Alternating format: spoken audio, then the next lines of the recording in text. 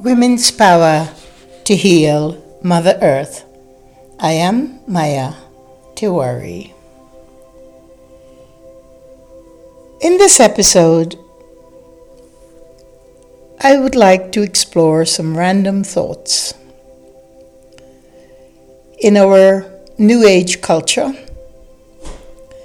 in this culture of neoliberalism, and you will, in time, understand my version of this, the meaning of this word, which has so influenced the entire gamut of our lives, our network, our living belief systems, our societal systems, cultural systems, financial systems, and all. But I'm not going to discuss neoliberalism and its vast terrain of corruption in this particular episode. I simply want to have a light and bright conversation with you. I believe that some of the half-truths or falsities put out by the New Age movement in particular can be more harmful than helpful to those of us who are healing, and that is all of humanity, by the way. For those of us with particularly arduous challenges that are difficult to break through, such as millions of people who are being held targeted by bullies, covert bullies, who themselves are extremely sensitive to be called out. But we'll not talk about that in this episode either.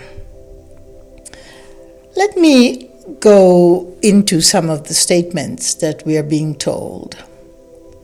For instance, the only time you fail is when you fall down and stay down. Well, obviously, whoever the author of this brilliant statement is, has not fallen down or has not been felled by circumstances beyond his or her control.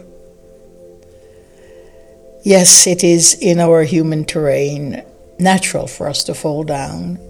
It's also natural for us to get up. But when you've been felled by powerful forces of evil, countless numbers of thousands and perhaps millions of times, perhaps staying down is a good thing because it means surrendering. Whether it is we're surrendering to the inevitable death of our bodies or the fact that we can't and do not have the strength to get back up again. And so we become still in movement, in action, and also in thoughts. That is not a bad thing, actually.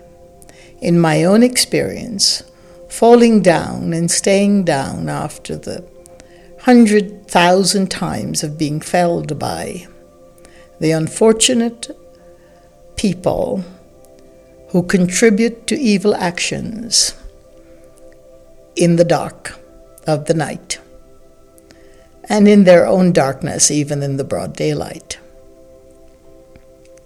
So stay down oftentimes can be the tiredness that brings us to surrender, the fatigue that brings us simply to rest, or the overwhelm that allows us to easily slip through the pranas and breaths of our lives. We're told that our mind are like flowers. They open when the time is right. Oh, so many beautiful poetic statements from the neoliberalists. But let me tell you, minds are always open. They're not flowers. They do not grow on trees, as beautiful as flowers may be.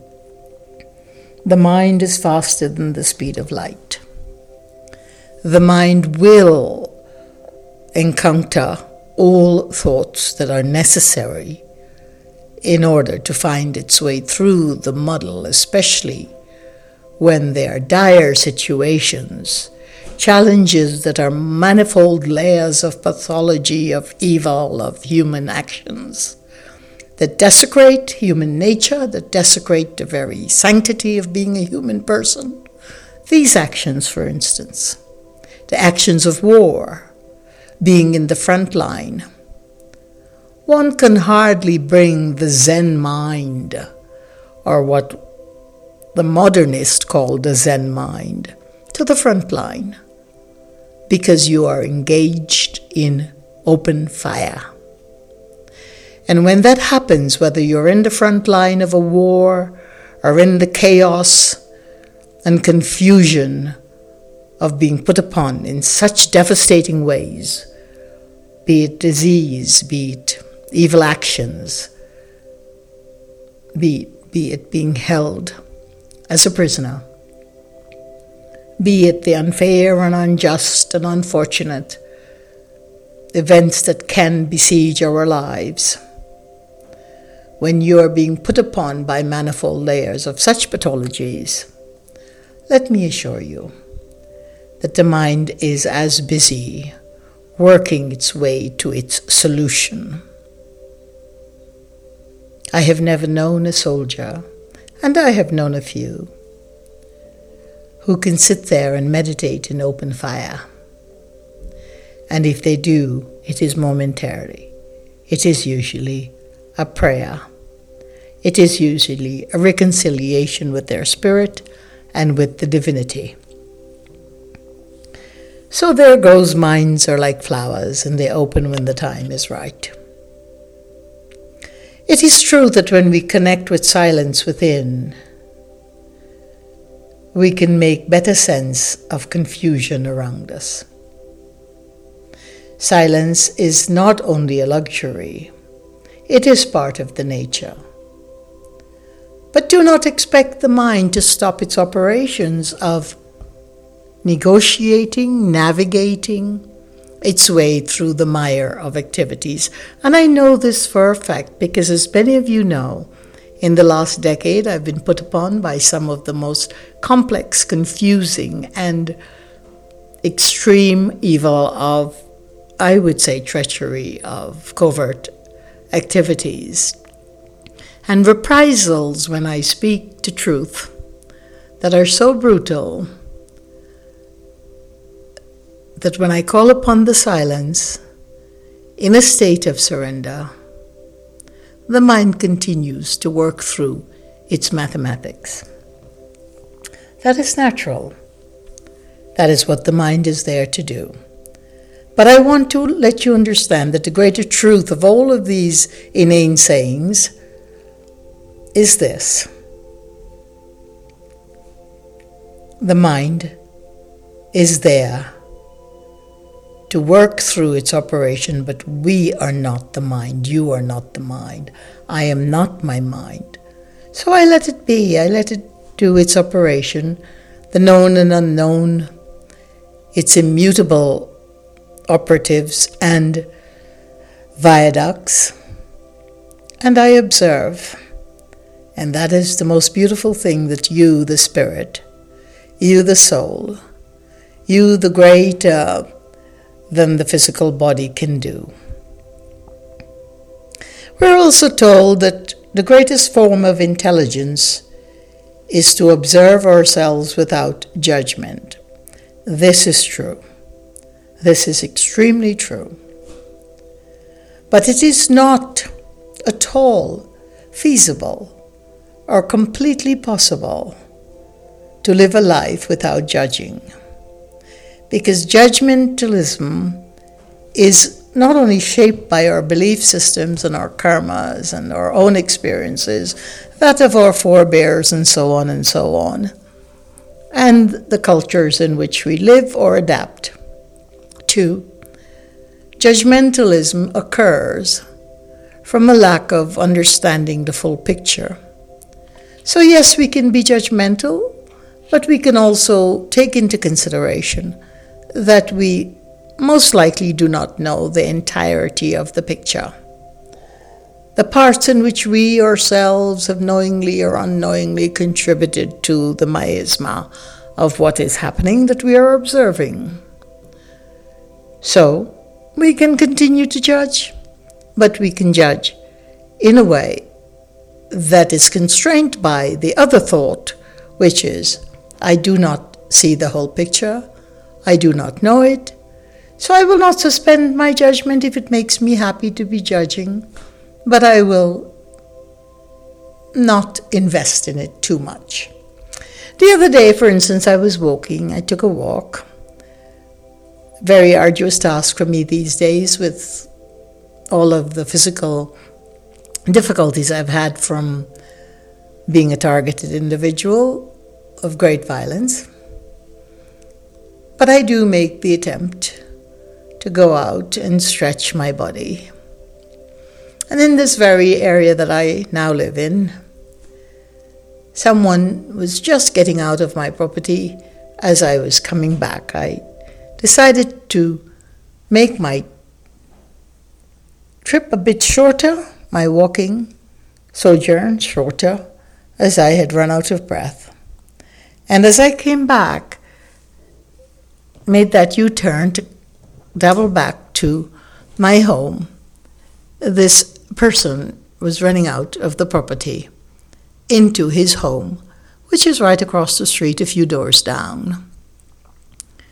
And without thinking, and of course emotionally prodded, I called him a terrorist.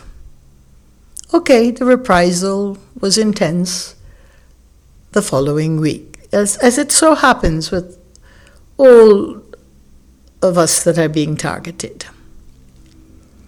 These shadows and dark people do not like to be called out. They do not like to face who they are or the actions they're into. And then I understood that perhaps he was a light energy there to counteract the darkness that had just recently happened there. Who knows? Who knows the entirety of the truth? We're so often told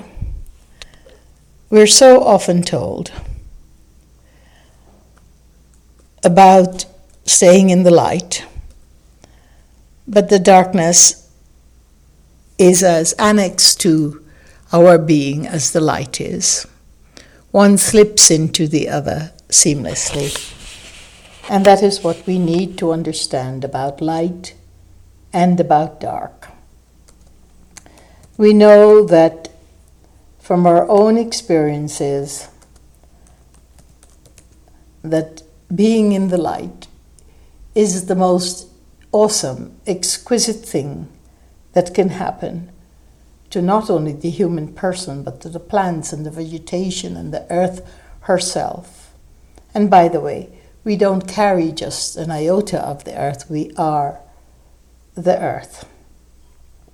And this is so good to know, because when unfortunate things happen, and they continue to happen, and you're looking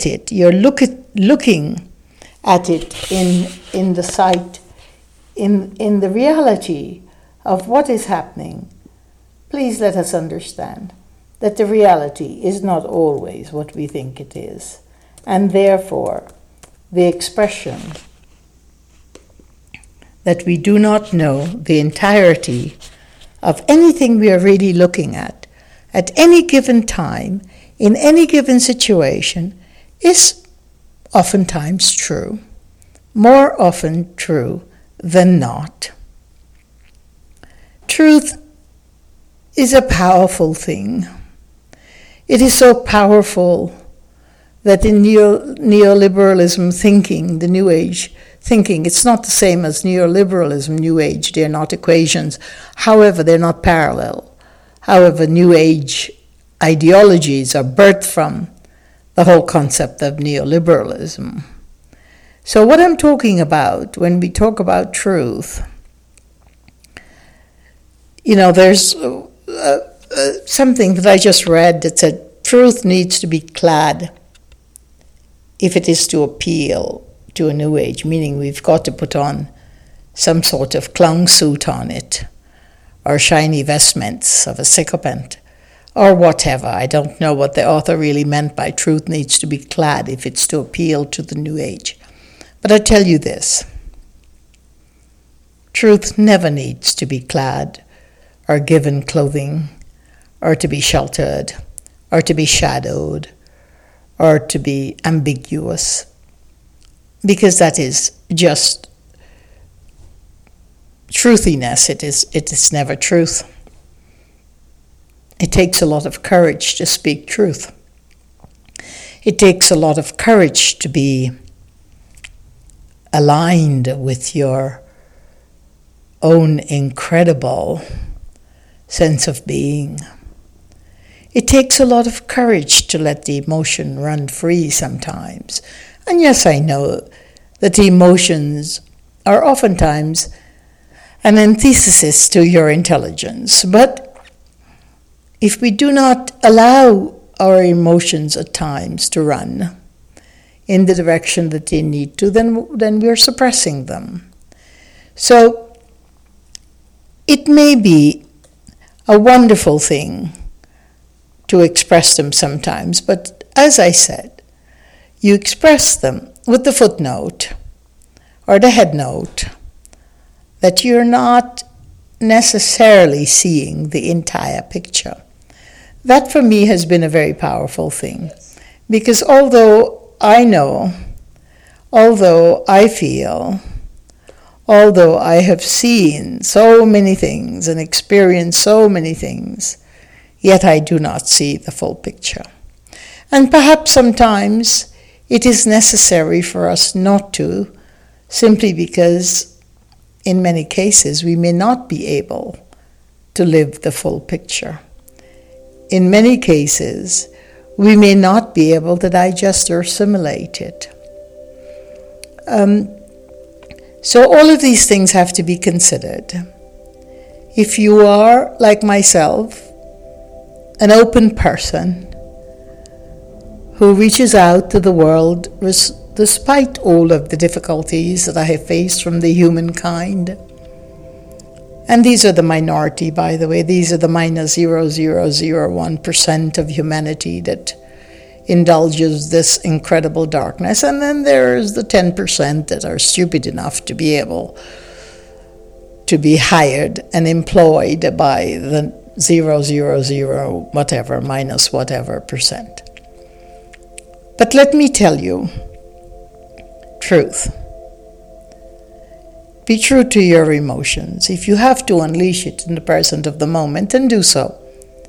That's far better than to suppress it or to pretend that you're not feeling it.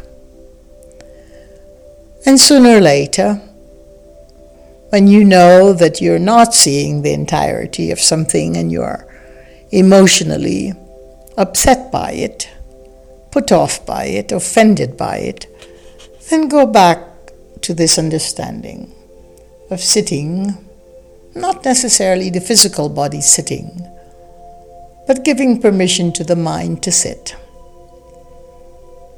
and to allow your own intelligence to be what it is. Another incredible statement, I keep reading and I see these remarkable untruths, that I was so called to give this Random Thought podcast today. One is, we can't find out who we are until we leave a bad situation. Well, hooray for you. How effective is this assumption for the millions of people who are being targeted by cowardly covert forces, or those who are caught in a situation of desperate health condition, or find themselves in a situation where they're not able to renegotiate the presence of violence around them? Life is too deep, too complex, too far-reaching, too immutable, too illimitable for us to assume these half-truths. In my own not-so-humble opinion, I do believe that the half-truths do us more harm than good. Because those of us, and that's many of us, most of us in the holistic movement, try to live up to these half-truths, only to be doubly disappointed by failing to do so.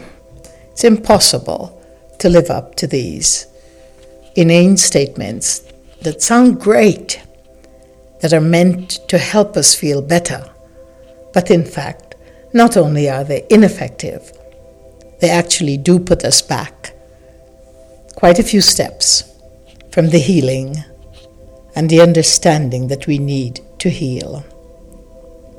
And who is it that said, tomorrow is a fresh blank page? Well, that is not true.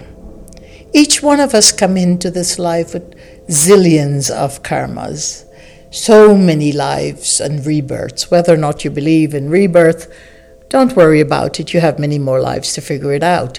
But tomorrow is a fresh blank page is one of the greater lies, because basically there's always karma that is there to support us. Karmas don't defeat us, but in not understanding the difficult karmas, we can be failed many, many times over. Well, tomorrow is not a fresh blank page, unless, of course, you're suffering from amnesia. In any event, peace be your journey, and I hope you can take in these random thoughts and think up another 10 such statements that hold the half-truths, the New Age truths that are so superficial, that intend you. Maybe they do intend us to heal from them. I do not know. But we need to be clear on speech, on action, and the fact that we do not control our thoughts, but we are also not our mind. Peace, peace, peace be your journey. And for me too. Until next time, thank you for listening.